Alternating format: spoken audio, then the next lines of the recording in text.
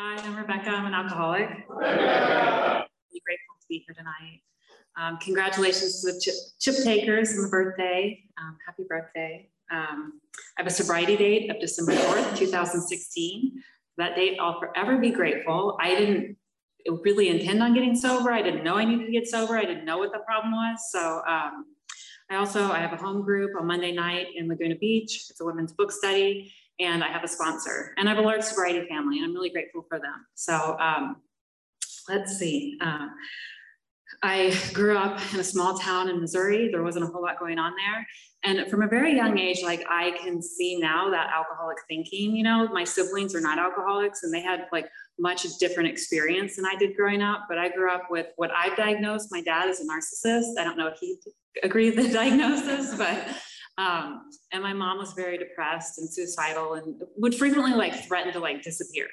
And that's not something that makes me an alcoholic, but it was my reaction to that is I was like uptight and nervous just all the time. And I was like fixing them and I was calling marriage counselors for them. And I was like, you know, I have my siblings, do they have food? And I started doing all the grocery shopping. And, you know, it's just like from a very end, like I needed a drink at like age 3. I mean, that was just like, you know, I mean, like if I had found alcohol then, like I would have been drinking from the very beginning. So, you know, the first time I ever, you know, really was drunk was in high school. And I was like, you know, off Purple Passion. I drank like a 2-liter of it, went to my friend's house, and it was like that anxiety, that all that fear, all that tension, all that just stress and angst, like I was okay. And it's the first time, you know, I just was very depressed as a child. I was very suicidal. And it's the first time that, you know, I felt okay in my skin. I felt happy. From then I proceeded to look for every opportunity to drink after that. I somehow made it through high school, somehow made it through college. And then after college decided it was a good idea to work for my father, who I've diagnosed, you know. And so like, I don't know, I was kind of like born resenting him. So I started working for him and this resentment just grew. Like something happened at work that I didn't agree with, which honestly, after doing like my 4th and 5th step, like I know is my fault now, but I didn't at the time. I mean, I was like, it was all my fault, to be honest with you. But I was like, I cannot believe I made this huge mess and he didn't clean it up the way I expected him to. And like this resentment grew to the point where I started having health issues. I started getting sick. I started getting chronic migraines. So I started getting prescriptions, you know, and I realized once, you know, I got this one filled and it was like that spirituality, that disconnect that I had from my fellows and from God, like it just didn't matter anymore. You know, the more I took, the better. You know, it started off with, you know, some pain medicine here and there over the years. And then it was constant pain meds. And then it was like, I wasn't capable of working anymore. And, you know, it was, now I have some anxiety. And so I need something for that. And so, you know, now I don't sleep at night. And so I mean, you know, I need something for that. And so, you know, I ended up bedbound for 10 years. And, you know, I spent 10 years just doing drugs and drinking. You know, the fentanyl patches stopped working. Then I realized like when you're throwing them away, if you like actually like take the gel out of them, it like is more effective than wearing the patches. And then at one point I saw on the side of one of the pill bottles, it said, caution, alcohol may intensify effects. And I was like, yes, please, you know, because at this point, like, that's my problem. Like, it's not effective enough. Like the spirituality, like I'm just miserable. There's like suicide attempts and there, you know, and I'm waking up from the suicide attempts and I'm like, I'm just mad because like, I'm still alive, you know, and I'm not taking care of myself. I'm not taking showers, but once a week, I mean that, you know, I was married. I was really, you know, even then I was like, I was in a really abusive marriage. I mean, I don't think I was much to come home to though. Cause I mean, you know, I mean, like I didn't take a shower and then he'd come home and I'd be like, I'm going to cook dinner. I'd turn on all the burners and I'd pass out on the floor. And so, you know, he'd walk into the house and he'd start screaming at me like, what the fuck is wrong with you? And I'm like, that is verbal abuse. I'm sorry. You know, I'm like, I think to myself, like today, if I walked into my house and the burners were on in the kitchen, I might say that too. I mean, that just to be fair. I mean, you know, I think he was just reacting to what I was doing. And so, you know, I lived that way for 10 years. And I just remember like praying. I was like, God, like, help me die. Like, I just saw like no other way out than to die. That was the only option. So I went to an inpatient for chronic pain because alcohol wasn't my problem. And, you know, they said you should stop doing the opiates. And I was like, oh, that doesn't sound fun. But I'll go, and I want to get my tolerance down because, you know, I'm still like planning everything and in charge. So I'm like, okay, I'll do this plan, get my tolerance down. So I went, got home, thank you. My now ex-husband filed for divorce. So I moved to Mexico because that seemed like a really great idea, you know? And so at that point, you know, I'm like maintaining Suboxone, using Xanax and drinking. And it's every day. It's to do the dishes, it's to go to dinner, it's to take a shower, it's to, you know, anything and everything like I need to do. And I go home to my mother's for Thanksgiving, and I've consumed all the alcohol of our liquor cabinet, including all the moonshine and all the vanilla extract. And I'm in the process of cooking dinner, and I'm like, I need you to go get me some alcohol or I'm gonna die in your house. I didn't tell her the death part, you know, but I was like, I'm pretty sure I'm gonna have a seizure.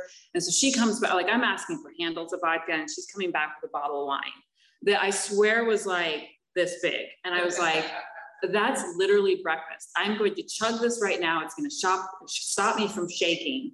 And then I'm right back where I need you to go get me some more alcohol. So, you know, I surrendered at that point, that I had the problem with anxiety and depression. So I went to rehab for that.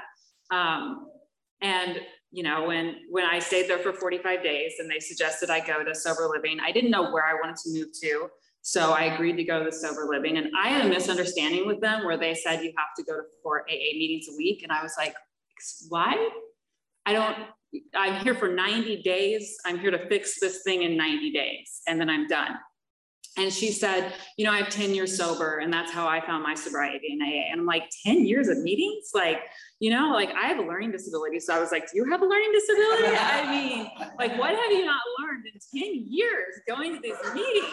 I mean, but I thought I'd get kicked out if I didn't go to these meetings. So I was like, well, that just sounds like a headache. So, all right, I'll go to your meetings. And when I sat in the rooms of AA, like, I think because I didn't have the DUI, because I was in bed doing nothing, like I didn't know that I fit in. But when I heard other women in the meeting and I heard them talk about, and just other people in general, and I heard about how they felt like that's, and what, you know, like drinking and that lack of control and that powerlessness, where like I couldn't stop drinking. There was just no, like I remember at times just like, you know, my hands going to my mouth with pills or alcohol and not being able to stop it. Like I knew that's what I was going to do that day. I was going to repeat it day after day, and I couldn't stop. And so when I heard them talking about that, I didn't think honestly this thing would work for me, because I've tried other things. You know, I tried counseling. Of course, I was like bloated though. So I mean, of course that didn't work. But you know, I was like, I'm going to give this thing 1 year, and I'm just going to see if I feel better after that year. And that's all I could commit to. But I also knew if I was going to do it for a year, I had to do it to the best of my ability, because if I did it half-assed for a year, and then at the end of the year, I had to give myself like a 6-month time extension. So, you know, it was like, this is smart, right? You know, again, I'm coming up with a plan, and I'm like, okay, so, you know, I'll see how this goes for a year. And, you know, quickly into it, you know, 3 months into, I mean, I didn't talk to anybody really for my first 60 days, just because I was so out of it. But, you know, 6 months in, like I knew I'd be here to stay, you know, and I knew I would just keep going to these meetings. I became very willing to listen to what my sponsor had to say. I worked the steps with her. I've had the opportunity to work the steps with other women. I had the blessing of like sponsoring a lot in early sobriety, and that really like helped me stay sober, because I knew I was like really kind of accountable to them. You know what I mean? Like I was like, I'm not calling them and say I relapsed. So I just stayed sober. It just sounded easier, you know? But really just that like little bit of willingness. And so, you know, we talk about in AA, like having a life beyond our wildest dreams. So for the 10 years that, you know, I was like bedbound and didn't take a shower and was in this horrible relationship, thank you. Like beyond my wildest dreams was to be able to do what I'm doing here today, to have friends to go out to dinner with, to take a shower and go to work every day. You know, all of that was just beyond comprehension for me. And I have that life today. You know, I'm in a good relationship. I have friends. I have a sponsor that I call. So for anybody that's new in this meeting, like I really hope that, and anybody on Zoom, hi Zoom, you know, I hope you find what I found here, because like I have always had this like suicidal thoughts running around my head. And it's the first time in my life I wake up and don't want to kill myself. And that's, you know, completely beyond my wildest dreams. So I thank you for letting me speak tonight. And Marie, thank you for asking me to be your 10 minutes. So Thank you.